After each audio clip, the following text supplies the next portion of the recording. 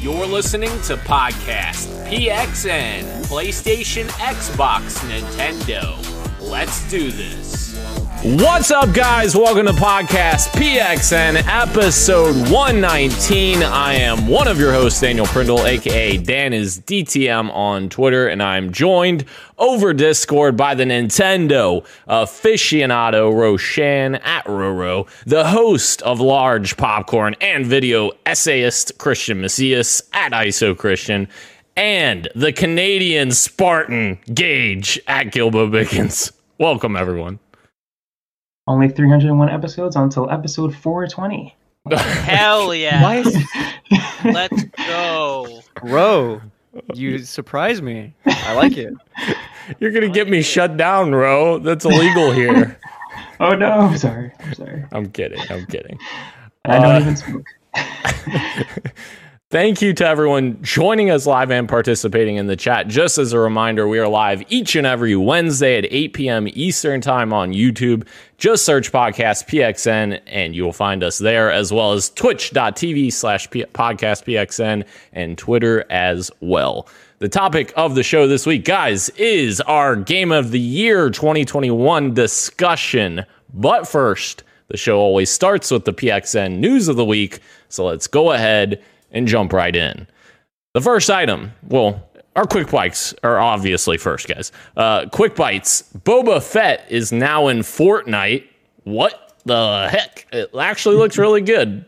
This literally just completes that every single character in Marvel/Disney's repertoire is on Fortnite now, pretty much. He wasn't he in? Oh no, that was the Mandalorian. I'm sorry. That was Mandalorian. Sorry, Yeah, that was the Mandalorian. Excuse me. Yes. But yeah, this is awesome. Is he in it, or is he a skin? He's just a skin, so you can purchase him as a skin. Even better. Yeah. So it's another skin you can buy and then not play Fortnite. Wait, I don't understand. Is there a difference between a character and a skin? Yeah. Sometimes they're like, hasn't there been characters that are just like NPCs before, and you can't play as them? Yes. I was just wondering if he was an NPC. Interesting. Again. Yes. I am Fortnite illiterate at this point. It's been too long since I played, so. Yeah. Yes. Unfortunately, me as well. I guess how you look at it, unfortunately or fortunately, I am as well anymore, but used to play it a lot. Guys, the next quick bite, I thought this was pretty cool. I saw this on my feed. There's a cool, small little look at a game being made by this little indie developer named Team Clout, and it is called Ill, and it looks super freaking cool. I thought it was worth sharing here. They have a little teaser video on their Twitter account, which is at Team Clout Studio, if you want to look it up. It's looking like a survival horror type atmosphere, like Resident Evil type game, and it just looks so gritty and spooky, and I love it. It looks really good. Unreal Engine 5 they're using, and this is still very early in development, and they've even gotten crowdfunding involved because they're such a small studio just trying to, I guess, put out an awesome game. So I thought this was cool. Mm-hmm. Yeah.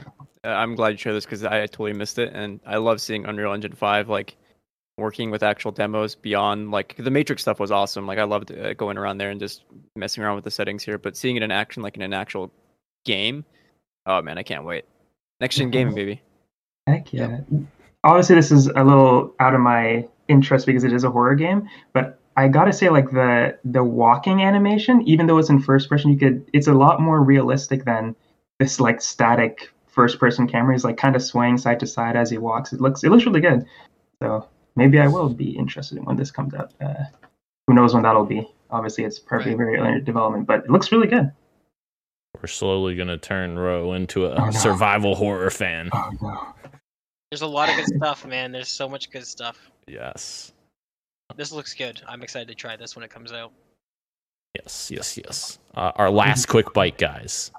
There is a rumor that every suit in the upcoming Spider-Man PS5 game will have a symbiote version of the suit attached to each one. Thought this was kind of cool. The source here is Optical Cinema, which I'm not sure who they are, but that's the source.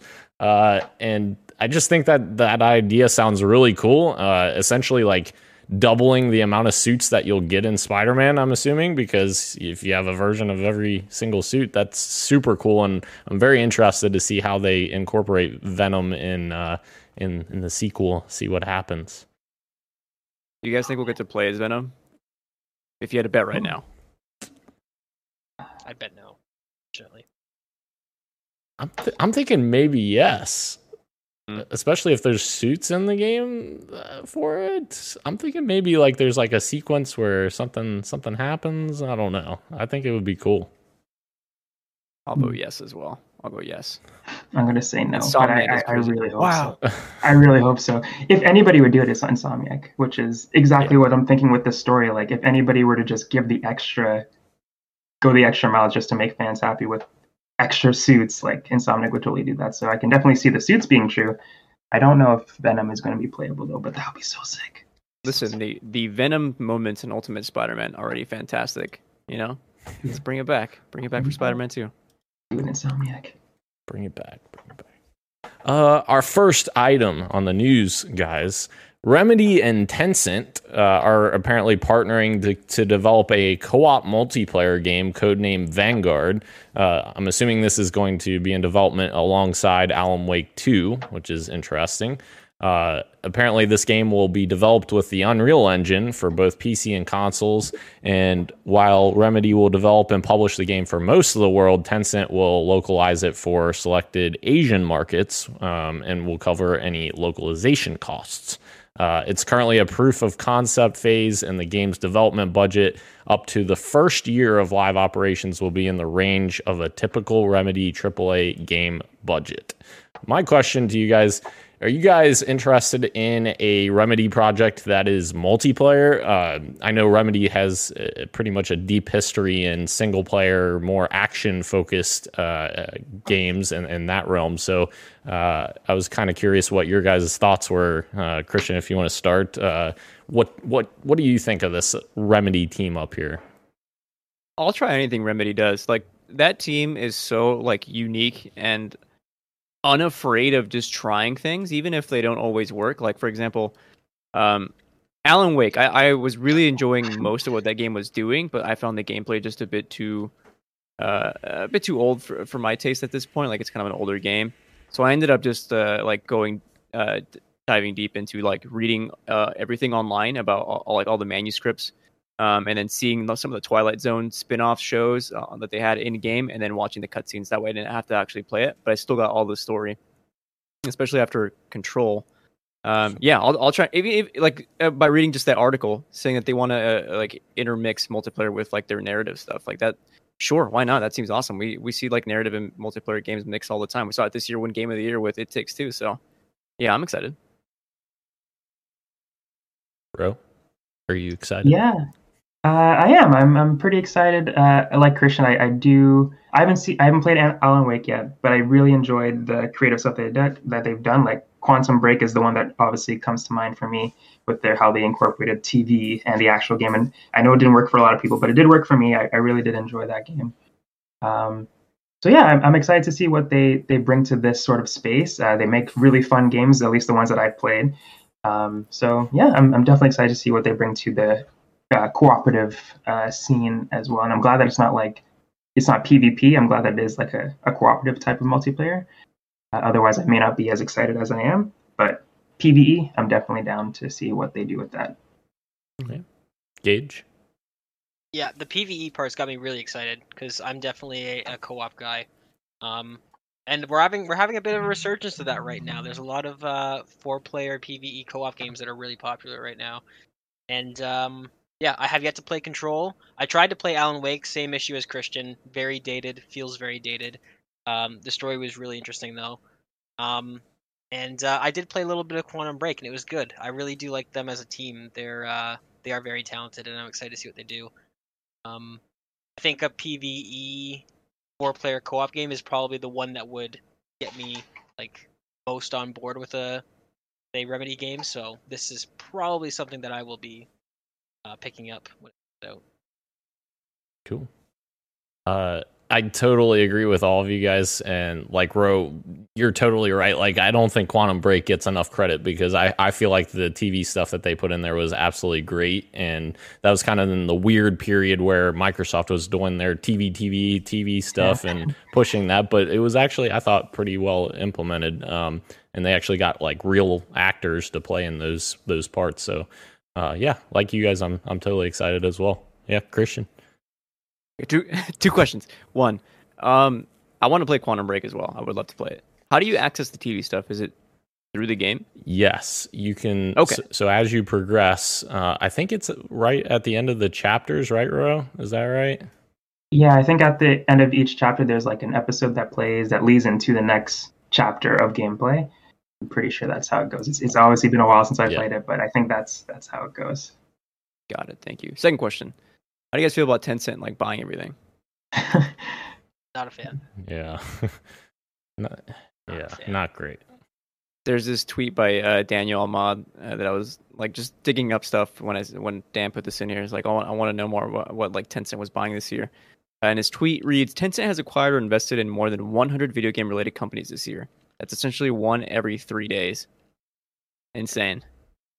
It is. I really don't like it at all. I wish more places would talk about it, but I think Tencent or it's really tough. That would be a good topic of the show if we were to have a discussion about where we draw the line and stuff like that, because there's a pretty serious connection between Tencent, the Chinese government, and some of the like really regressive laws that they have there is making its way into video games. Like we all heard a couple years back when they were putting limits on, like time limits for kids playing games. And then more recently there is they actually passed it into law that effeminate men, whatever that means, are banned from media. So anything like that, if you actually read the memo they sent, it's ridiculous. It was something, there's a line in there where it's like, if a person's gender is not immediately identifiable, it should be counted as problematic and censored. And so these are the people that are like investing in all this stuff. So it's like, I don't want that. That's please no, I'm a fan.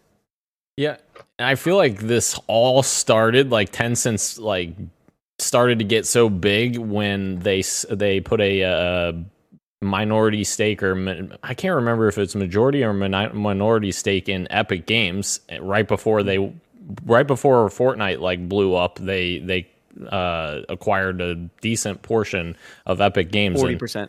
Yes. Okay. Yeah. So like when that took off, obviously they got a ton of money up from that, I'm sure, from Epic Games increasing in value. So that's unfortunate that that probably like kind of stemmed their interest into video games and kind of started this trend of them buying so many studios or so many majority stakes of studios, which is never a good thing that one company owns all of this stuff, but not good. So this next one came from Christian, and I thought this was actually super interesting. I was like, what the heck's going on here? Apparently, a scientist is talking about starting a Twitch channel for his rats that he has trained to play Doom. What? Like, what the heck happened here? So it turns, I'm reading now from Destructoid, Noel Warner posted this. Any relation to Ro here? Maybe, I don't know.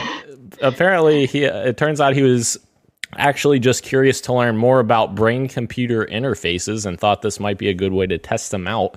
But still, it's pretty hilarious that this is how he chose to go about it. His setup includes a large ball made out of a material called polystyrene, a plastic that's often used in food packaging. To play Doom, the rats were placed on top of the sphere where they could use the pressure from their feet to move around the game's map, while also being fitted into a harness so they don't fall off. Finally, the rats had a little tube in front of them that would dispense treats when they did something right.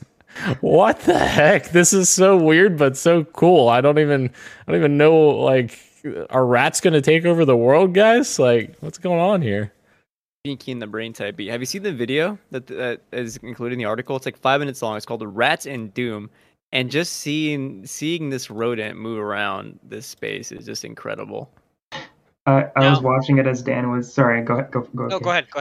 I was just saying that I was watching it while Dan was speaking, and it's incredible. And as the article kind of says, like, what's the reason that he did this? Was it just to help mankind maybe in the future? It's like, no, he just got bored, and I love that he just wanted to do this. And I think he should totally start a Twitch channel, because people will watch anything, but I think people would definitely be interested in watching this for sure. Yeah, I would as well.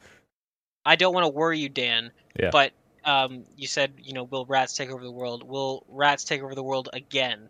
Because around the year 1100, they kind of did. I've done it. They kind of did. They've done it before. Wait, what happened in the year 1100? Bubonic plague. Oh gosh. They tried. Pandemic. They really tried for a hot minute. Man, those rats taking over. I don't even know. Yeah. His name is Romero. The rat? Putting that out there. Yeah, the rat. Doom rat. Doom rat. All right. Well, good for Romero.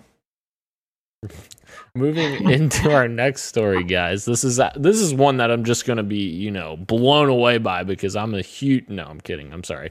I'm gonna not know anything about this, but I think it's pretty big news. Final Fantasy 16 news is coming spring of 2022.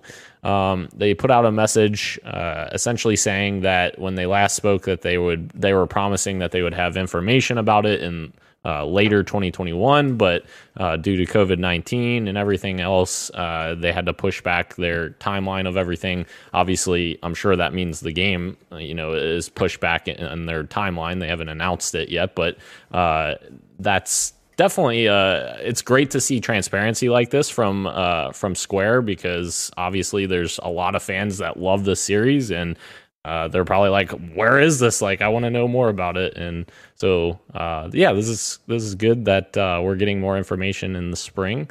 And that's about my extent of the knowledge of Final Fantasy. So I'm gonna have to pass to you guys on this, and I hope somebody. What do you mean it hasn't been announced yet? What are you talking about?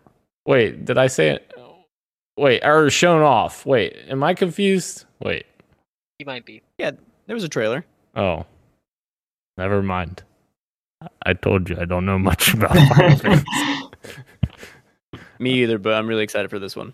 The trailer they showed off for it, like, I don't know. The narrative notes hit for me. The setting really hit for me. It seems more less magic-y. I mean, there's still like a lot of magic stuff in it, but it still seems like also focused on like the people. And like that, like, almost like Witcher-esque setting, but not quite Witcher. But like as always, take your time if you need it. Obviously, COVID, huge impact on the games industry. We're seeing that happen with plenty of games, so not surprising. And as always, like, it's okay. Like, just take your time. As long as these devs aren't crunching, I'm okay with another delay. Yep. Yeah, I'm excited for Final Fantasy 16 as well. I loved 15. That's the one with the boy band, I'm pretty sure, right? Yes. Love 15. That was great. Obviously, love Final Fantasy 7 Remake. So, yeah, I'm excited for another Final Fantasy. And what they did show up did seem like up my alley.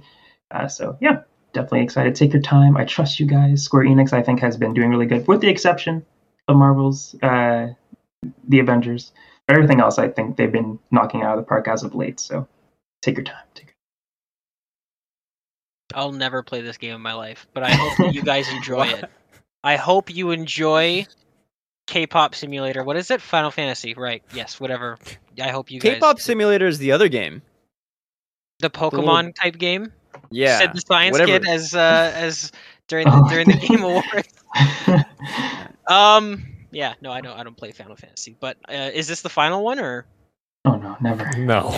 I don't even know Final Fantasy, and Does anyone know off the top of their head what number game this is? Like, it's called 16, but does anyone know what number it actually is? Probably in the 20s, right? It's in the 20s for sure. Yeah, it's got to be high 20s. Wasn't there like a 14-2 or a 14-3 or something like that? 13. 13 is the one that had all those numbers. Yeah, 13. Lightning Returns. Google. Yeah. Oh my God. Hey, is it a really long? Let everyone guess. Nobody Google this. Okay. Legit. Okay, hands up. Guess. I'm gonna guess. I'm gonna guess there's 32 Final Fantasy games.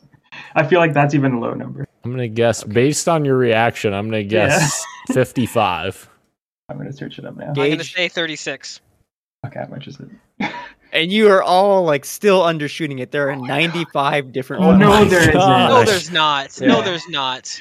I guess there's a bunch of 95. Japanese ones too that haven't released here as well. I guess or When does it spin-offs end? too. Oh my god, yeah, It Jesus. never does.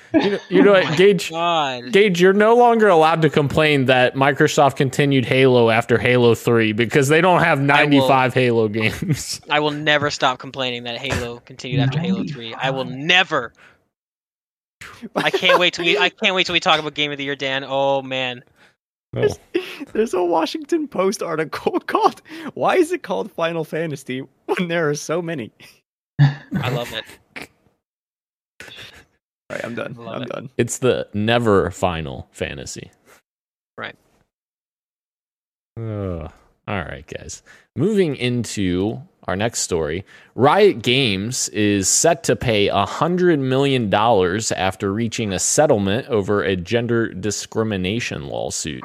I remember us talking about this when this first popped up. Riot Games has been in the news quite a bit with some issues in terms of harassment and sexual misconduct. So this is, I guess, I don't know if good is the right word, but it's good that we're getting to a resolution towards some of these issues that Riot has been having, and hopefully that this is something that Riot's overall company starts to address moving forward, and this lawsuit being settled helps the previous victims get some kind of closure, I guess, on the issues that were impacted by all of the bad things going on at the studio. So apparently, as per the agreement, Riot will pay $80 million to all current and former full-time employees and temporary agency contractors in California who identify as women and worked at the company from November of 2014 to the present day. The other $20 million will go towards attorneys' fees and miscellaneous expenses. My goodness, that's a big payday for those lawyers. Furthermore, Riot has agreed to have its internal reporting and pay equity processes monitored by a third-party company that is approved by both Riot and the DFEH for 3 years, which that's a pretty big thing to come out of this as well. So that's good. And final approval of this settlement is coming by the courts, which is currently pending, and a hearing is expected to take place within the coming months.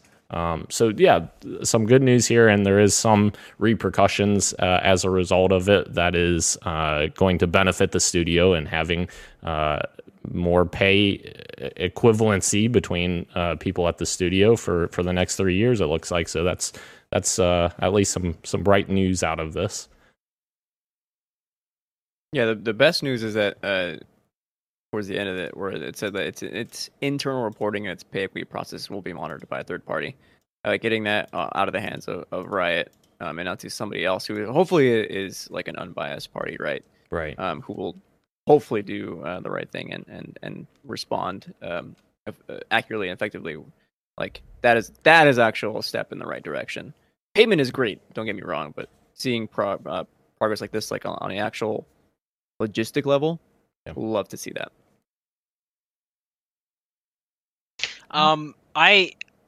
I love this because it involves a P word. And do you know what the P word is, boys? Pay? Precedent. Oh yeah. Precedent. Activision, you're next. All right. This is $1/10 of $1 billion. This is not a small settlement. So, all of the fucking weirdos in power at these companies that for some reason can't act like normal human beings, like this is what's coming. And Activision wants to, bring in their biased third party. They don't want an unbiased third party to evaluate them. This is what happens. $100 million. It's not a small settlement. I'm very happy with this, and hopefully the ball keeps on rolling because The most frustrating part of all of this is that it's really not that hard to just talk to people like they're people and treat people like they're people. It's really not that hard. Yeah. It's exhausting. We've got Keurig Craft in the chat saying it's the last one, I promise. Haha. I don't know what the heck you're talking about, Keurig, but Final Fantasy. Yes. Okay. I was confused. It's the there's last also one. There's 90 Sonic games, and What? that means Final Fantasy has more games than Sonic. And Sonic has I know Sonic has a lot of games. I didn't think it was 90, but I didn't. For some reason, that wasn't surprising. You said 90 Sonic games, and I didn't even bat 9. It's just that Final Fantasy is numbered, and it's not at 90 yet. No, it's not even close. It's not even close. Oh my god. I love that me and Gage were like, yeah, it's got to be in the 20s somewhere. Yeah, I was like Not high even 20s, close. 28, 29. Jesus. Before we close this story out, guys, I just thought this was kind of cool. I actually know someone who I went to school with at my college, and he actually announced on Facebook like a week and a half ago that he is starting at Riot Games starting next year, which I was like, dang.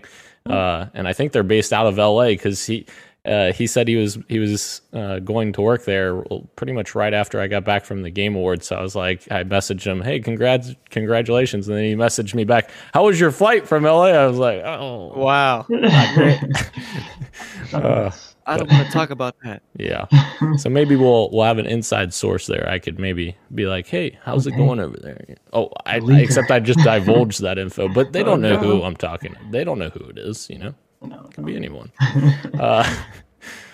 Moving into the last story, guys. This is a little bit of a somber story, but the great John Madden has passed away, which is you wouldn't think of as like necessarily a video game news story, but obviously his name is all over the biggest, sports franchise of all the video games out there, arguably.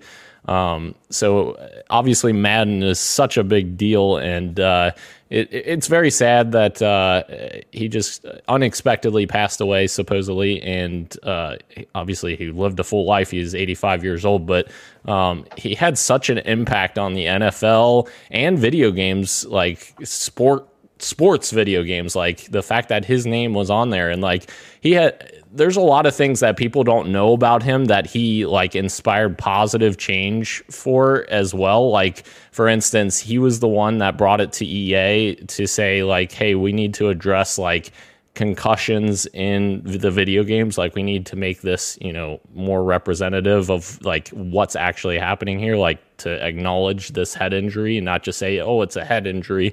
What is that? Like, and I did see, I'm not going to call anyone out or anything, but I did see some people on Twitter just blasting John Madden and saying like just some nasty things about him, like the day he passed away. And I'm just like, they were basically calling out how the NFL handles concussions and serious head injuries.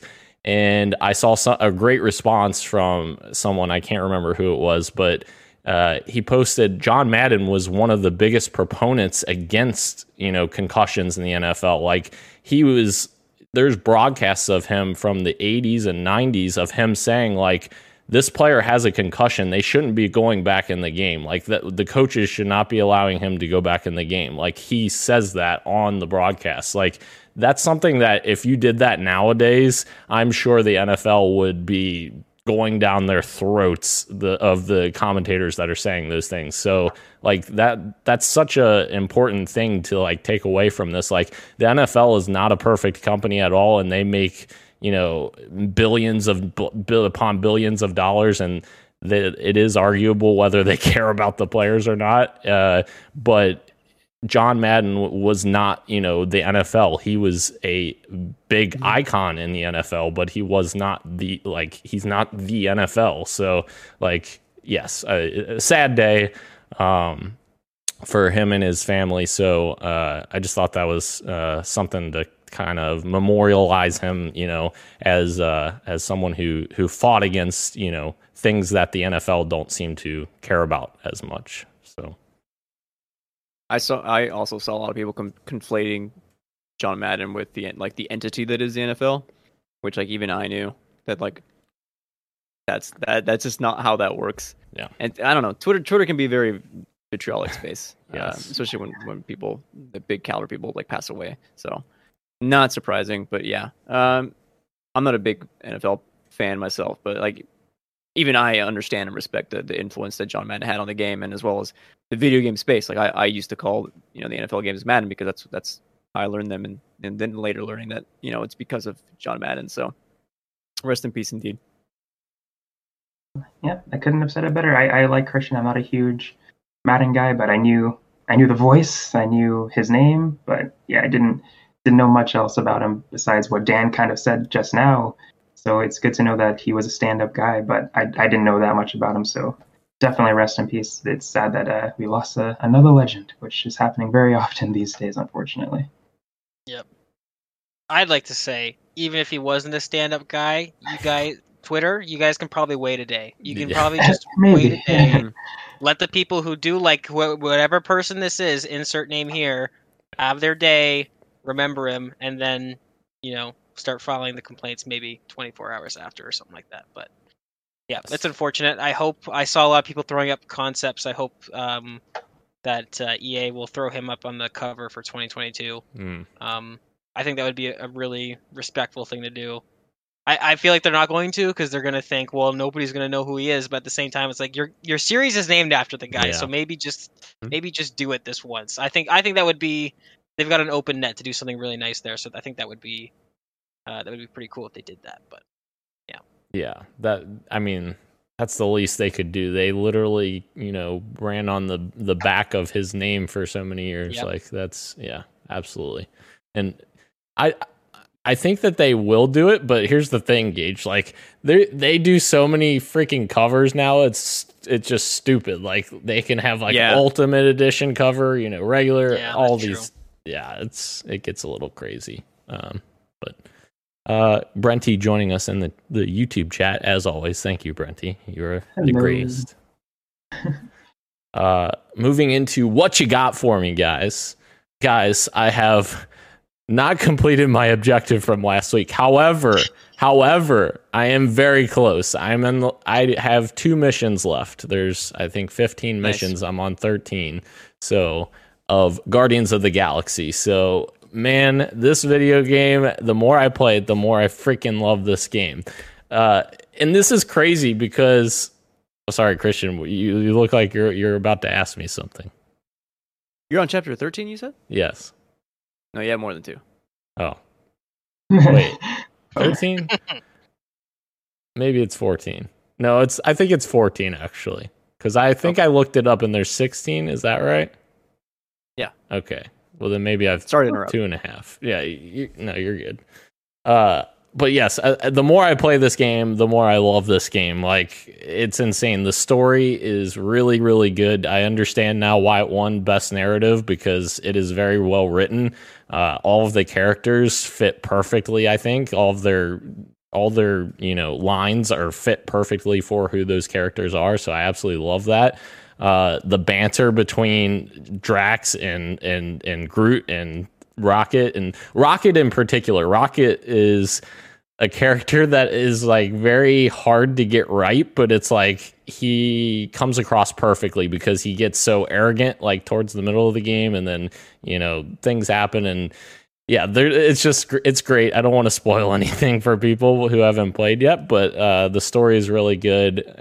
Even the gameplay, like I remember when we were first seeing like this revealed, like the gameplay reveal of this game, and I was like, all right, this almost looks like a Time Splitters like game, like it's on rails essentially, like your targeting system kind of looks like that. I'm like, I don't know that I'm gonna like this, but then actually playing it doesn't feel like that. It's way different. Obviously the targeting system is something where you snap to targets, but like that's where the similarities end in terms of that. Like there's so much depth to the gameplay with all the abilities that you can use with all the Guardians. You command all the the Guardians' abilities and your own abilities, which gets a little chaotic at times, I will admit, but like I love that so much because it's so unique. Like every ability does something very specific, and like you're fighting certain bosses and you need certain abilities to stop them, and certain, elements to stop them, like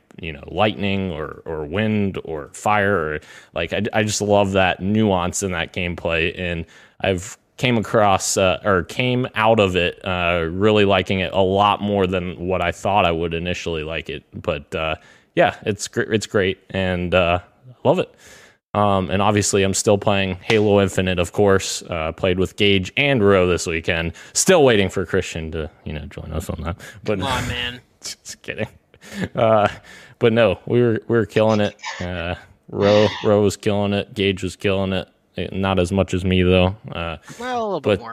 No. Ro, Killing it is an overstatement for me, by the way. I was not killing it. You were doing good. You were doing. Thank you. Ro, what You know what I would? You know what? Oh, sorry. Oh, sorry. No, sorry. Go ahead. You know what I was doing while you guys were playing Halo? What were you doing, Christian? Ranking the From Software games. Oh, as you should. That sounds like fun, actually. does it though? I love ranking things. Mhm. What was at your number one, if you don't mind me asking? Unless that's a surprise for Oh. a video essay in No. the future. No. Yeah. My number one is Sekiro. Nice. Yeah. That's one of the Dark Souls or the Soulsborne game that I actually want to try as well. Besides Elden Ring, but definitely want to try that one too. For great games. For what I've got for you guys is absolutely nothing besides Halo Infinite, as Dan alluded to. I played a better multiplayer, but besides that, I have not played anything. Just disappointment for you all. I apologize. I do want to get. I want to get back to Bayonetta for sure, though. I had a blast playing it. Just haven't had the time to get back to it. So hopefully by next week I will have either beaten it or got a bit deeper into it. Yeah, and I really wanted to beat Eastward by the end of the year. Don't think that's going to happen in the next 2 days. But maybe, who knows? But yeah, those are the two games I want to get back to. Eastward and Bayonetta right now. Christian, what you got for me? Amazing. Yes, I, like many others, took advantage of the Epic Games sale with their like $10 coupon, which I found out is not a $10 coupon for like your total cart. It's for each item in your cart that's over $15. Dang. So I was like, wait, hold on, wait a minute. Yeah. I can buy like 3 games for $40. Are you kidding me? So I did, and I bought Inscription. Haven't played it yet, although I want to get to it. I will probably in January. What I have been playing, however, is Battlefield 2042, and let me tell you, everybody is wrong. The game works just fine. Is it kind of ugly? Sure. Am I having fun? Yes, and that's what matters. Playing the Bad Company 2 maps and the Battlefield 3 maps for $30, amazing. Playing the new maps for like the same amount of money, I don't know. Having fun with my friends, like, yeah, I can't put a price tag on that. I've been having tons of fun, had no issues with it, so I've been enjoying my 8 to 10 hours of 2042. Sorry for you guys who haven't. I'm sorry. I've also been playing Naraka Blade Point, and if you're unfamiliar with Naraka, it is a hero shooter, but instead of like using guns, it's all about swordplay. So like different kinds of katanas, great swords and stuff, with a like heavy emphasis, hero shooter battle royale, with heavy emphasis on movement. So like you're collecting materials, you're getting grapple points, and then you'll see other players who are squatting up, and like you get into like these epic sword fights. You can use abilities with like each character that you're using. And that first day, nothing but dubs with me and my friend. And then we got like ranked and put into like actual matches. And it's like, oh, there are some sweats in this game I had no idea about. There's these 2 characters in particular that are behind paywalls. And my friend's like, dude, let's throw some money in. And it's like, okay, I spent $6 on Naraka, so why not? Maybe I'll put $10 in and get one of these characters. But I refuse. I refuse to let my morals be broken that easily. I will not be exploited, so I will not be buying these characters. I'm going to save up my silver coins and buy them with that. Nice. That's it. Got That's all I've Bruce been playing. Lee. Isn't Bruce Lee a character in this game? It's a skin. It's a skin. Oh. Okay. Yeah. Gage, what you got for me? I have been playing a little bit of Escape from Tarkov with the new wipe, here and there, not too much. A lot of Halo Infinite. multiplayer, like we all said, having good times, custom games, all that good stuff. Doing better than Dan. And then debatable. what I've been playing a lot of is Hades. Still.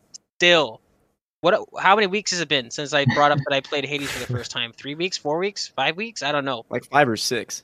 Yeah, I was gonna say it's getting up there. Still playing it like just as much as I was when I started falling into it. Like I love this game. I absolutely adore this game. It's so good. And I'm not gonna keep talking about it because I've said this like 6 weeks in a row now, so it's fine. It's good. I forget. Have you beaten Hades? You've beaten it at least once, right? So when I updated you guys like 3 weeks after I started playing it, I beat it once. At this point, I've beaten it 7 or 8 times now. Wow. I'm going through. I want to get, because I know that there is something that I don't know about the ending of the game, but there's an item that you get from that thing that happens afterwards, and I'm waiting to get that item from it, and it still hasn't happened. I was just reading the nonsense going on in the document. Yeah, no, it's good. It's so good. It's really, really good. The gameplay is perfect. It's I would call it perfect. Perfect. Wow. Yep. You're perfect. I guess I got to play Hades. You haven't played Hades? No. I can't say anything. Man. I didn't play it until this year. Can't say anything. Me either. All right. Well, maybe someday. Maybe. Moving in to our topic of the show, guys. Game of the year. Uh-oh. What happened? Just Top of the excited. show. Game of the year 2021. I thought it would be good for us to pick our top, 3 to 5 games of the year, and then at the end we can kind of talk about what our favorites were, and then maybe we come with this consensus. I don't know if we will be able to, or like if we'll have enough crossover to get there, but we'll find out. We'll see. So the first one I'm going to talk about, guys. Resident Evil Village. This video game was real good, and I've already seen it on maybe someone else's list here, but it is a great video game. It is literally what I didn't think that Capcom will be able to do after Resident Evil 6. Like, Resident Evil 7 was great, obviously, and it was great for what it was, but it was a relatively different game than Resident Evil 6, and Resident Evil 8 kind of continues that. However, it kind of harps back to like the original series, like Resident Evil 4, Resident Evil 3 or 2. So like I absolutely loved Village, and like the variety of the enemies, and just the survival horror aspect, and just the weirdness that comes with a Resident Evil game. Like I loved all of that stuff, and it was all put together in a beautiful package. Like, this game is actually a really beautiful video game. Like, it's incredible what Capcom's been able to do with their engine over the years. So I'm very, very intrigued to see the future of this franchise, and I did not expect to continue to love Resident Evil as much as I do now after the disaster that was Resident Evil 6. So very happy that they've kind of righted the ship now and put out a couple of really, really solid Resident Evil games, and possibly get a Resident Evil 4 remake very soon. Ooh, I'm waiting. Yes. But yeah, that's my first one, and I'll just go ahead. I'll just go ahead and pass it to Gage, since I know he has Resident Evil on his list as well, and we can just keep talking about Resident Evil. Gage. Absolutely. Well, this is that beautiful package that it's wrapped in that Dan was talking about right there. Oh my god! So, She won there's best that. performance, right? Or- She did, deservingly so, because she stole every minute of that game that she was in, which is only not that much, unfortunately. But as Christian yeah. was sitting next to me saying, "She better not win." Isn't that I what never you- said this. Wait, That no, sounds like wait, Christian. didn't you say That that? sounds like I thought you Christian. said that. Maybe you I didn't. would never say that about any person. No. Okay. Sorry. They all deserve to win. Never I mind. wish they all won. Never mind. Yeah. Mhm. I was No, misremembering. it is so good. It's. I know a lot of people said this when it came out, but it felt like Resident Evil 7 and Resident Evil 4 came together and in one package, and that is essentially what this game is. I couldn't think of a better way to describe it. For me, it hit that perfect balance of pace where it's like you have some horror moments and some sort of survival, that old school survival horror that Resident Evil is known for, where you're scavenging supplies and ammo, and then you also have that new age Resident Evil, which is Resident Evil 4 onwards, where it's very action heavy and all that stuff. And this managed to do both of those things perfectly. So yeah, I really enjoyed Resident Evil Village, and I think it's probably one of my favorite Resident Evils overall. I think. Like, where would you rank it in terms of the rest? Like 2, 3? So I would say 2 Remake is number 1 for me. I think that's the quintessential Resident Evil experience. Like if somebody's like, I want to try Resident Evil, which one should I try? Resident Evil 2 Remake. This is what Resident Evil is. Here you go. I think this is right underneath that. I don't think there's like, I haven't played 4 in a very long time, and maybe 4 Remake, I mean, I'm sure is going to be amazing. Yeah. But I would put this as number 2 for me. Here's what you do. You buy a Meta Oculus, whatever they're called now, Meta Quest 2. You buy Resident Evil 2 in VR, Resident Evil 4 VR. I don't want to. I want to play it. I want to play it normally. That's fair. That's fair. I stopped playing it because I wanted to play it normally too, but I thought about it and I got very hyped when they announced that, but I was like, I'm gonna play this for 30 minutes and then wish that I could sit down with the controller. So I'm just gonna wait until that happens. You can play sitting down. It tells you. It tells you. It does. I'm just saying. I feel like I'm in the same boat.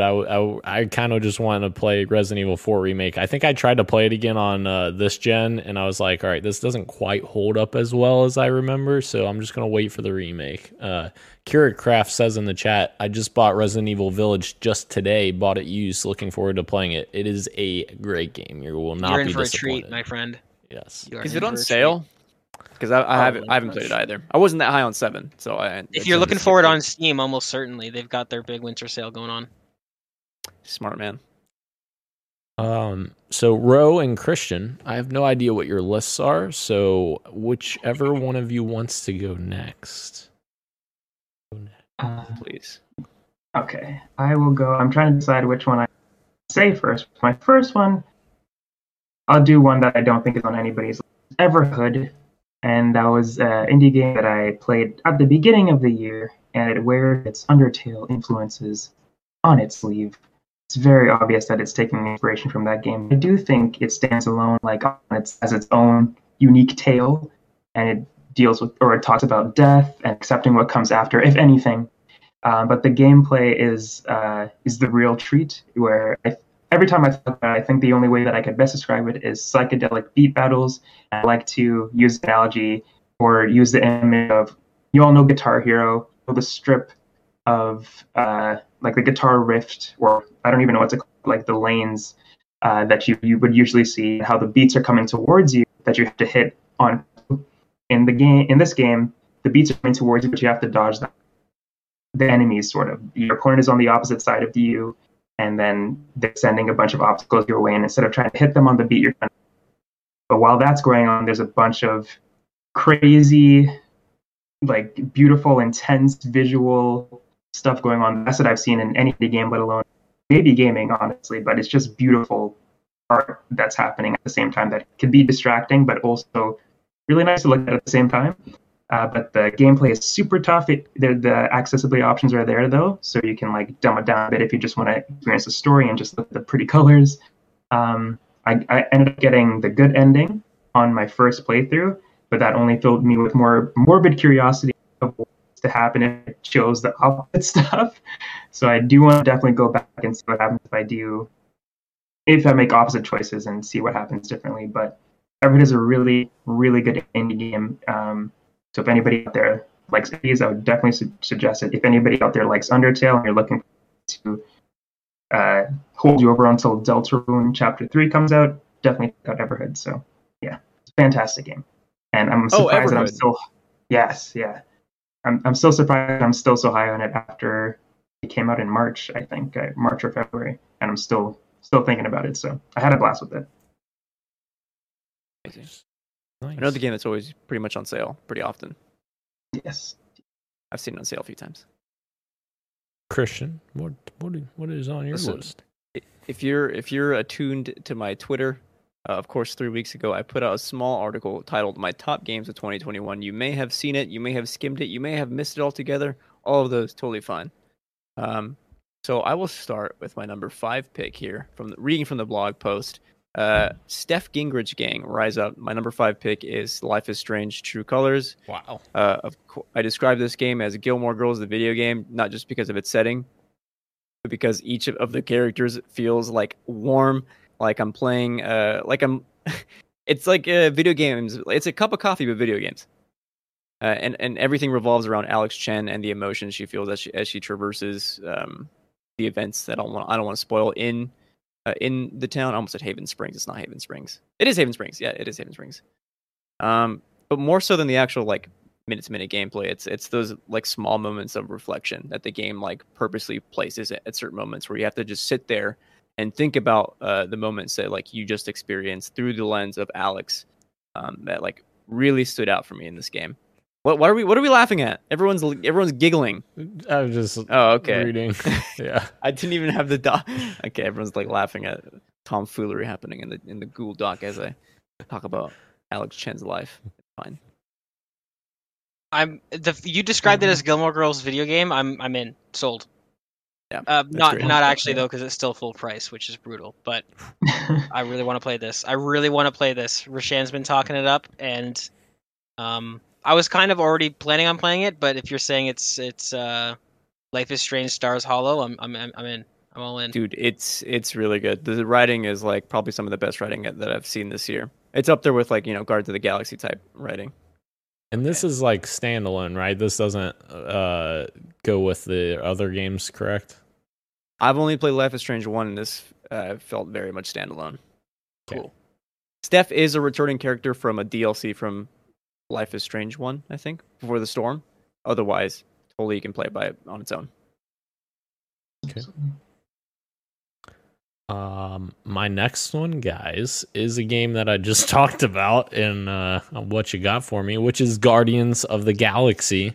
Obviously, everything I said in the What You Got For Me is absolutely still true. And while I haven't finished the game, I'm only, a couple missions from finishing it. I feel like I have a good enough grasp on it at this point to say, like, this is definitely one of my top games from this year. Like, again, the writing is phenomenal. The way that the characters interact with one another makes perfect sense. And it kind of does it in a way that's similar to the way the MCU handles the Guardians, but like in a way that's like different. Like, I know that sounds stupid that they're similar but different, but like it very much rings true, because I feel like, especially for Rocket in particular, because like in the Guardians movies, Rocket is obviously like very combative and stuff like that, but then he ends up, he's very, I guess lighter, in the MCU, whereas in the game he is much harder, I feel like, and much, grittier. Like, man, we need to do this, and it's like, I love that. Like, Rocket's just so direct and gets to the point. He's like, he makes his voice heard, which is fantastic. And Groot is just Groot. Like, I love that they just continue to ride the train of just him saying, I am Groot, but then like they play with that because Rocket can understand what he's saying. And so Rocket then manipulates like conversations based on, well, Groot said this. Well, how do we know Groot said this? Because nobody can speak Groot's language except for you, Rocket. So, yeah, it's pretty great. I love the banter and everything. So, very, very good video game. So, Gage, what's your next one? My next one. So I've only got 3, and I'm just gonna update everyone on the order of things. So, Resident Evil 2 was my second pick for Game of the Year. So my third pick is actually a game that came out at the very beginning, and unfortunately has fallen victim to that release schedule bias. But Hitman 3 was this year. It was January. It was right at the beginning of the year, and it was absolutely incredible. It had what I would consider the best Hitman level in all of Hitman, which was the Manor level. I think it's the second mission. That is the most well-designed sandbox level in Hitman easily, and maybe in any sort of game ever. And we're talking about a specific level for a sandbox-style game. It is perfect. It is everything Hitman needs to be.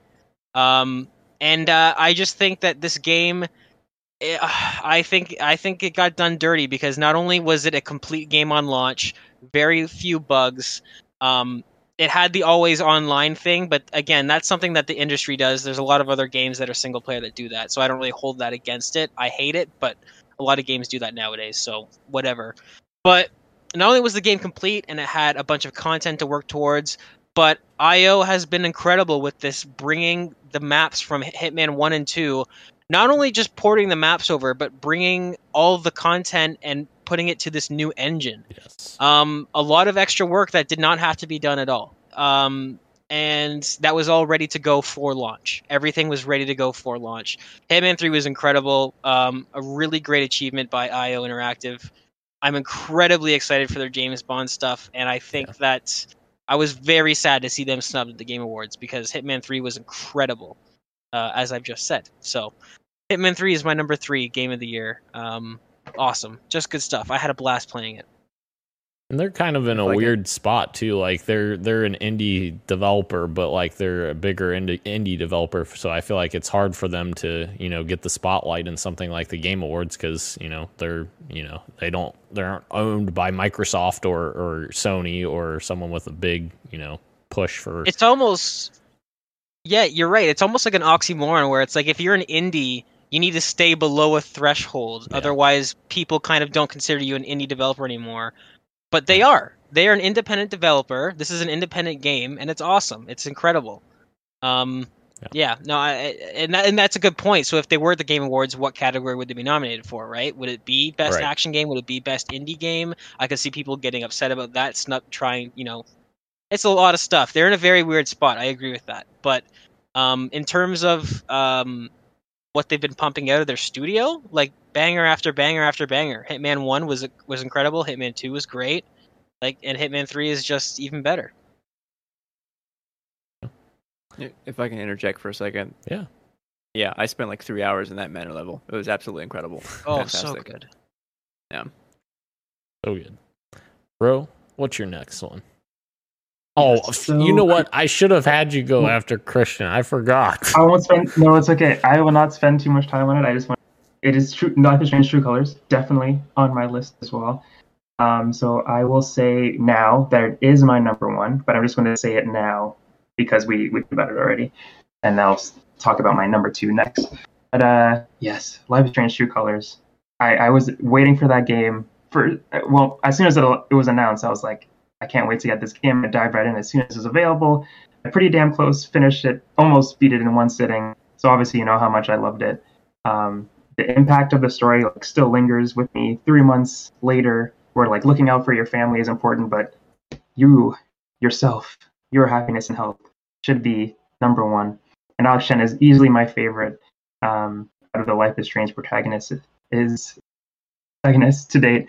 And Haven Springs and the supporting cast, everybody is so fun. The town itself, as Christian has talked about when we've talked about it before, is like its own character too, as he describes it as sort of town, which I'm blanking on the name now, but it has so much character as well. So yeah, True Colors, easily one of my favorite Life is Strange games and favorite games that I played this year. Easily. Love the story, love the characters. Love it so much. I still have to play the DLC too. I still have to play the Steph DLC. Oh yeah? Yeah. Wait, isn't Steph the one that you guys love? Have a... Oh yes. Okay. Stop. Right.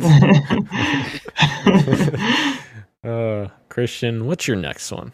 Wait, what was Rose's second pick? I'll talk about. Oh, I guess. Yeah. Okay. Yeah, I'll talk about. Okay. Yeah. Blink and you miss it, folks. My number 4 pick is Before Your Eyes. And let me tell you, this is the reason why I play video games, folks.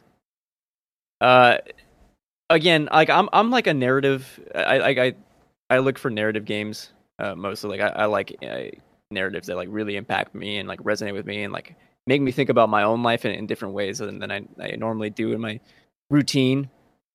But beyond that, I think the game mechanic of the game is something I had never experienced before. For those unfamiliar, it uses the webcam to detect the blinking of your eyelids.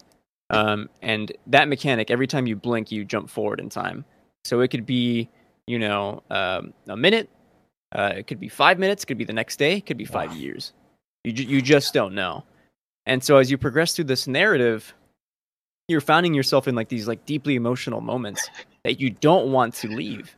And so Dan, like I'm sitting there doing my best to stay in that moment because like I don't want to leave it. Like after that, it's gone. And I'm like fighting back tears because like what's happening on screen is like so moving, and those tears are causing me to try and blink. And suddenly I'm blinking and I'm in the next scene, and like I'm having to fix my eyes, and I blink again and I mix the next moment, and I'm just like devastated at just like losing everything. And yet I think that's what makes it so special, is that like these moments are so fleeting, and just having that reflect the way I look at my own life and what's important to me. Like truly one of the best narratives I've ever experienced. Nothing quite like this. And it was on sale. I picked it up for like less than $10 before your eyes. So good. Christian said it's so good. I played it based on his recommendation, and it is such a good game. You guys should definitely check it out. It's super cheap, even if it's not on sale. It's so good. It's such a good story, moving, so good. And it's short. It's like 2 hours. I did it in an afternoon. Yeah, it was super quick. But yeah, so good. I have to check that out. It almost sounds like a metaphor of life. Like you blink and there it goes. Like Yeah. That sounds really, really cool. How does it? I'm curious. How does it pick up with your glasses on? Did you have any issues with that, or there's a setting for that too? Okay, Yeah. That's awesome. Cool. Moving to my next one, guys. Ratchet and Clank Rift Apart. It took me a long time to get this game finally completed this year. It was many months because I was playing all kinds of other things, mainly Master Chief Collection with all the stuff I had to get. But love this game. Absolutely phenomenal. PS5 exclusive. Obviously, Insomniac are a bunch of freaking wizards over there. The technical prowess that they're able to do with this game is incredible. The amount of stuff on the screen, like the bolts and the visual flair and the effects and the graphical fidelity is incredible. The fur on Ratchet and Rivet are amazing. And just the story in general was just really lighthearted and fun, and it's exactly what I want from a Ratchet and Clank game. So obviously the studio, in my opinion, this studio is the best Sony exclusive studio right now. And yes, a lot of people are out there saying Naughty Dog, which I have my own problems with Naughty Dog with Last of Us 2, which we won't go into that for right now. But I absolutely love Insomniac and what they're doing right now, and I feel like they're the best PlayStation developer out there right now, and maybe one of the best developers in general out there right now. And I hope they keep killing it. Spider-Man 2 and Wolverine. Can't wait. S tier photo mode, by the way, and Rift Apart. It's incredible the amount of options. Like, you can change the poses, you can change their facial expressions, there's so much. You're right, Christian. Totally. Gage, what is your next game? Well, I only have... Okay, sorry. I was going to say, do you want to let everybody get so that we all do our number one at the same time? Yeah, that's I will fine. stick one out. Except Ro already revealed his, but we'll pretend. That's okay. These are kind of... No, I won't say they're interchangeable. Life is Strange True Colors is awesome. Never mind. So should I set this one out too? Do you just have 3 as well? Yes, I do. Okay. Well, Christian, I have 5. Okay. Yeah. All right, go ahead, Christian. So it'll just be me and you. I'll make it quick. I will as well. Okay, guys, Samus has never been cooler. Metroid Dread is one of my favorite Nintendo games, period. It unabashedly rocks. I think what Mercury Steam did was like absolutely fantastic. Beyond just like the level. I mean, there are a few stuff that legit I have criticisms about. Like, I think a better map would have suited me a lot better for my play style, or just even my play experience. I think definitely accessibility is a huge one that would have gone such a long way. But beyond that, I think the level design was like perfect or near perfect. I had so much fun. I would consider it challenging but not impossible, like kind of like akin to like the FromSoft games, where like it really demands patience and like your focus, and if you're not performing 100%, particularly with some bosses, you will get rocked. And so like you have to be very much in the moment. So that I appreciated for it, because a lot of games I end up feeling like just playing passively, and this one was like I have to play this actively. But beyond that, I think, like I said, Samus has never been cooler. I think the depiction of her is the coolest I've ever seen in any kind of Metroid game. Like her body language, the way she moves, the way the camera like looks behind the visor and shows her eyes and shows them. Like there's so much emotion in just one look by Samus that goes so far. And it's for those reasons that like Metroid, I like loved Metroid Dread. I'm going to interject before Daniel goes because that was my number 2. Okay. So I will just talk about it then real quick if that's okay. Yeah, go for it. Okay, so yes, Metroid Dread, I loved as well, as much as Christian. I've only played 3 Metroid games. This is the first one that I've beaten though, and as Christian said with the map, like at times it's frustrating to like travel around, but slowly discovering like new pockets of the planet is always super satisfying, and then reaping the benefits from just exploring or destroying like the crazy challenging creatures that inhabit the planet is so rewarding.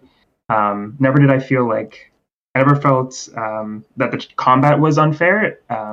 It was challenging, and that was super fun. And if I was ever stuck, I always knew that there was the option to backtrack and kind of up my arsenal, upgrade my arsenal to come back to the challenge stronger. The final boss battle was so much fun as well, and I'll get them this time that ended with me. I just got like more fired up to come back. So eventually, I'll get him this time was actually true, and the sequence that followed is just so badass. Like the endings cutscene is so awesome that just made it all worth it. So yeah, Metroid Dread is a great game. So I hope Mercury Steam they're developing a new. Talked about this. It's a little bit different than Metroid Dread. Obviously, it's like a fantasy game, but I'm glad that they're getting their shot at making some more stuff because Metroid Dread was awesome. Yeah, absolutely. Maybe Nintendo give them another shot at Metroid. They did such a great job with Dread. I mean, do it again. They could just keep making the 2D games from here on out. Yeah, exactly. One of the top selling Metroid games as well. Mm-hmm. Yeah, have Retro make the 3D ones. Let them make the 2D ones. Boom. Mm-hmm. Hopefully it's not another how many years until the next one, because that what was it, 10 plus years like, for Dread, right? Yeah, it was like 14 or 16, something like that. Yeah, insane.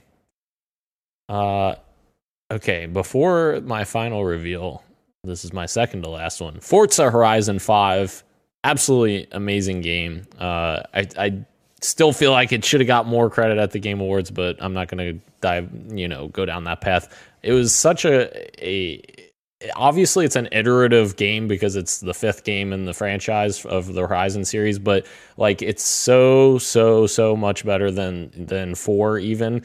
It's incredible. Like the set piece moments of like you're driving in a volcano and you're like, what the heck's going on? Like you're doing like RPG like style missions, like doing certain things like blowing caps off of the volcano to release the steam so that the volcano doesn't erupt before you get off the volcano. It's insane. Stuff like that is just incredible.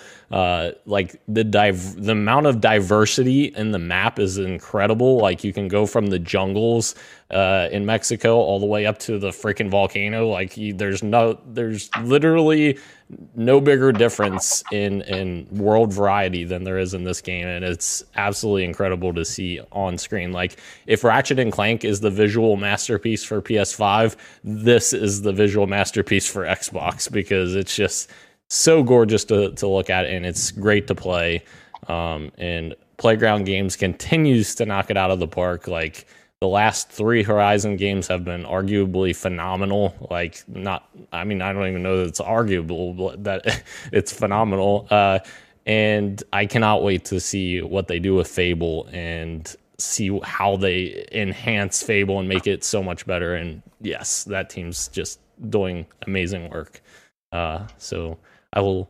Sorry, go ahead, Christian.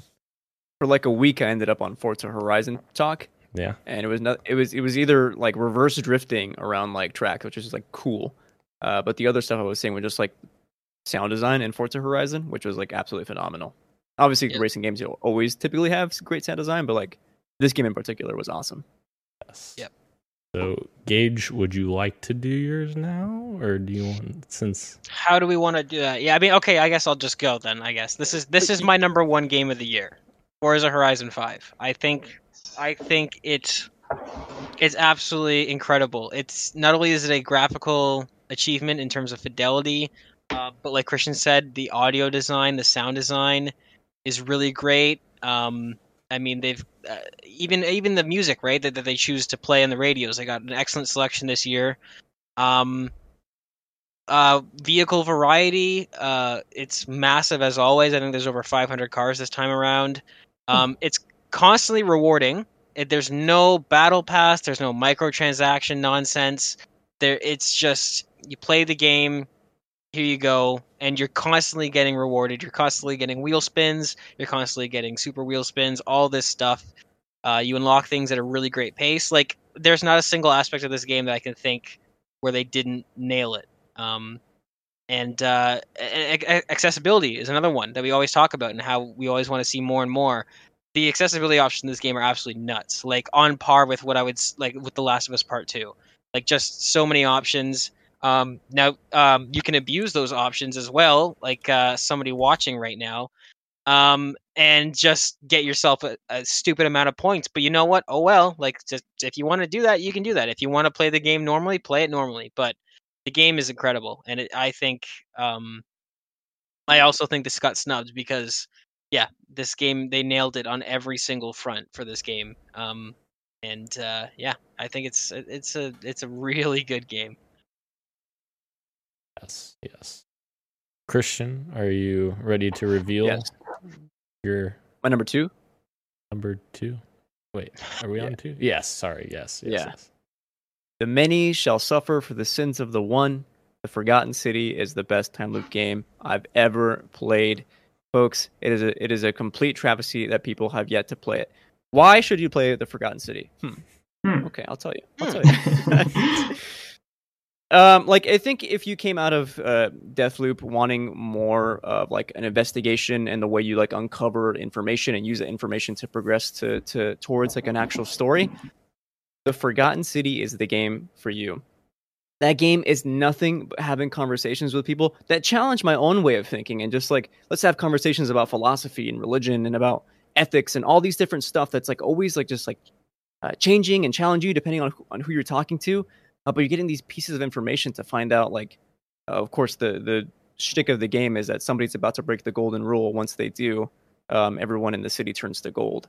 And so you have to find out who's about to break this rule via a time loop.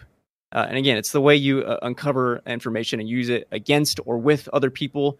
And you start to uncover the secrets and where the story goes. That like, it's probably my favorite narrative of the game, hands down. And I took like 5 pages of notes on Google Docs. Oh my god! And getting to that canon ending, and legit like jumping off of my couch and being like, "Yo, this ending is it. This is such a fantastic payoff." Play The Forgotten City. On Game Pass. On Game Pass. It is on Game Pass. That Game Pass, powerful. Okay, actually, I know what your number 1 pick is, Dan. Okay. Can I go real quick just because I think my friend is about to drop off a present for me and I might have to like dip for a second? Yeah. Thank you. Don't fear the Reaper, folks. My number 1 pick, of course, if you know who I am, Sony Pony. My number 1 pick is Returnal. I think it's the best PS5 game to date. I think it's way more than the roguelike game that it's posed as. It's more than the arcade lineage of Housemarque. It's legit a fantastic sci-fi narrative that rips stuff from Alien, from stuff like Control, from Prometheus, and like wrapped up in like this like fantastic playing game with like incredible DualSense utilization. The 3D audio was fantastic, and then just the story was captivating. I'm all about sci-fi, but the way like the story is still grounded in the main character Celine's trauma and the way she's experiencing and kind of going through that trauma in like the sci-fi setting, absolutely fantastic. I think it falls a little bit short. There's a little bit left at the end that I would have liked a bit more on, but otherwise it's as close to a masterpiece this year as I can think of. And again, the one thing that I really love about this game is that there's no clear answers to the questions it's posing. It's very much think about it and interpret it the way you want to. And that is the kind of game that jives with me. Shout out to the synths in this game. The world number 4, I guess, Biome 4, fantastic. Like, and my friend, I was just gonna say, and like, I feel like this is another game that's not getting the credit it deserves, because like Housemarque made Resogun before, which was a very small arcade game, and like now they're doing full-fledged AAA games, and it did really well. Like, give them the credit, you know. Critically did really well. I'm actually not sure how it did monetarily, but yeah, great game. Sure. By the way, my friend isn't coming anymore, so. Oh, okay. No worries. All right. So anyone who listens to this podcast obviously probably already knows what I'm going to say. However, I will preface this with this. I didn't go into this. I know I've said a lot that I love Halo and I love, you know, all the Halo games. I love everything about the franchise. I do have obviously bias, but I will say this. This game is not a perfect game. Halo Infinite is my first choice for Game of the Year. It is, but it is not a perfect game. There is no perfect game in my opinion anymore. There are games that are very close to perfection and like just magical experiences, but Halo is something that I think that you have to hit it right or else the fans will be upset. And this is something that they hit absolutely nail on the head. Campaign, multiplayer, gameplay-wise, phenomenal. And the story, great. What they've done to basically recover from the disaster of a story that Halo 5 was is absolutely phenomenal. Like, Halo 5's story is a disaster. And the fact that they were able to pull the remnants of that into Halo Infinite's campaign that doesn't ditch any of that, by the way. It doesn't just retcon everything, because I think that would be just as disingenuous to retcon everything and say, hey, we're starting over. I think it's very impressive and, to me, exciting that they were able to craft a story that's both interesting and very, you know, respectful for the franchise's history, and in many cases it does very well at, you know, harping back to those key moments from the history of Halo. And I absolutely love that campaign. It is absolutely phenomenal. The gameplay, I absolutely love the open world of that game. There are criticisms of it, you know, the variety of the open world could be better. You know, you could have different environments and stuff like that. That would be better. There's basically, Gage and I were talking about this the other night. There's basically 2 environments. You have the outdoor area and the indoor areas, and that's basically the extent of the environments. But like, it's so well done in terms of what you're doing in the world that it just doesn't even matter for me. And it's the longest Halo campaign we've ever gotten in terms of, you know, I spent probably 25 hours or so just collecting everything and doing all the side missions and doing all the main missions. And yes, campaign, phenomenal. Multiplayer, I think they literally did the impossible, and they bridged the gap of the old fans and the new fans and made something that made both people happy, which I said in a video that I did on my personal channel a few years ago. I'm like, if they want the next Halo game to be successful, they have to bridge the two. And they literally did that. I didn't think that it was possible. I thought they were going to have to choose one or the other and basically split the community yet again. But they literally did the impossible and made the gameplay phenomenal and perfect. And there's so many good additions. The equipment makes me so reminiscent of Halo 3's pickups that they had, and Halo 3 is my favorite game of all time, so that just makes it even better. And yes, there are issues with multiplayer as there are issues with the campaign. The multiplayer microtransactions aren't great. The prices are bad. They're way too expensive. There's a voice pack on there right now for a new AI that costs $20. That's way too much. Oh. Yes. And in general, the store's prices are way too high. But obviously 343 is listening. They're going to continue to make changes. Halo Infinite is a ongoing game. It's only going to get better. Fans are only going to keep telling 343 what we want. They're only going to keep making changes for the better. They're not going to just say, "Oh, we're done. We're out. We're not changing that." Like, they're going to listen. They're going to make positive changes on this game, and that's what makes me so excited for it. And yeah, happy to call it my favorite game of the year. Obviously, I know it's not going to be everyone's game of the year, but yeah, that's my 2 cents.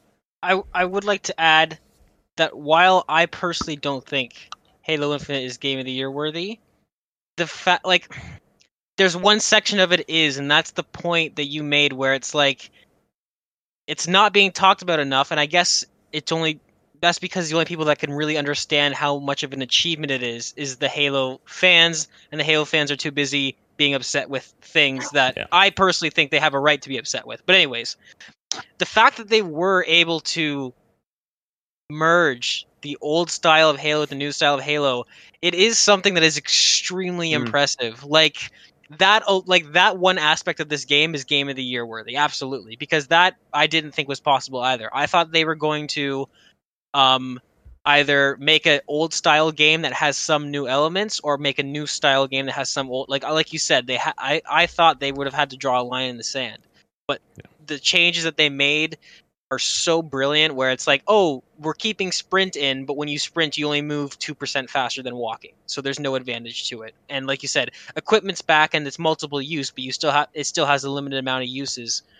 Like they nailed that part of it. So that part, the multiplayer gameplay, I will agree, it is absolutely incredible, and the gameplay team at 343 deserves all the props in the world, because I didn't think it was possible either. It was, that part is absolutely amazing.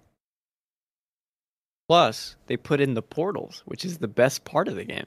That's true, because like they're taking inspiration from, of course, what inspired Halo in the beginning, which is Splitgate.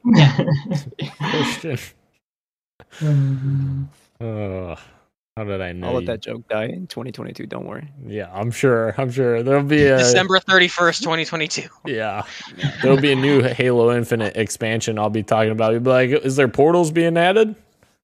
Yeah. There probably will be in Forge. Yeah, that's true. Teleporters. Oh, wow. Technically, teleporters are sort of portals, I guess. Kind of. If that happens, I'm in. Yeah. Christian Jeezel. All right. Anything else, guys, before we close out the show? Good year for games. Really good year for games. 2022 is going to be even better. Yes. It's gonna be packed. Oh my god. I keep forgetting, not only do we have Elden Ring at the beginning of the year, we have Starfield as well. Yeah. I keep forgetting about that. I don't. It may get delayed. It may get delayed, but I have a feeling it's not going to be.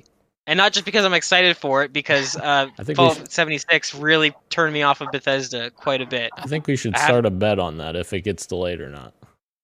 I will go all in. Wow, how much you got? Actually nothing, because my cat eats rocks for fun. All right, well. It was a good year, and I'm really excited for 2022. I've got big hopes for Redfall. I'm very excited. Yeah. Also, sure. I didn't get to talk about my most anticipated game. Spoiler alert: is Redfall. That's next week. Next week. Yeah. You guys I watched the episode. You guys already did it, didn't you? Oh, did we do this already? Wait, most anticipated? No. Yeah. Oh yeah, we did. We did that last week. Wait, did we? Yeah, you guys did. I watched it. That's true. I'm so because confused.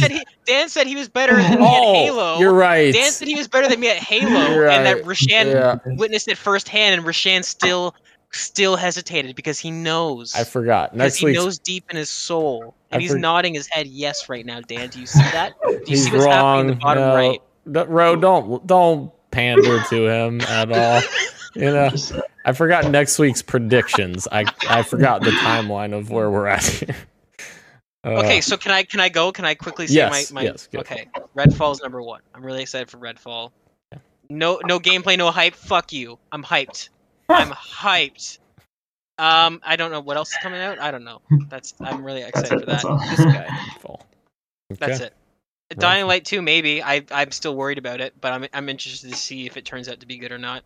Also, Rosario Dawson, yes, please. I didn't know that she was a main character and a playable character. They kind of kept that hidden. Nice. Yeah. Very nice. All right. Redfall. I'm excited. Well, I have just one more thing to say. They fulfilled their promise. Halo Infinite is 343's Halo 3, despite what Gabe says. It's not. Yes, it is. Thank you to everyone joining us live on YouTube, Twitch, and Twitter, as well as podcast services everywhere, including Apple Podcasts, Google Podcasts, SoundCloud, Spotify, and Stitcher. Thank you, Ro. Thank you, Christian. Thank you, Gage. I am Daniel, and this has been Podcast PXN, and we are out. Much love, and keep on gaming. Happy New Year, players. Keep on gaming, gamers. Experience. Expert.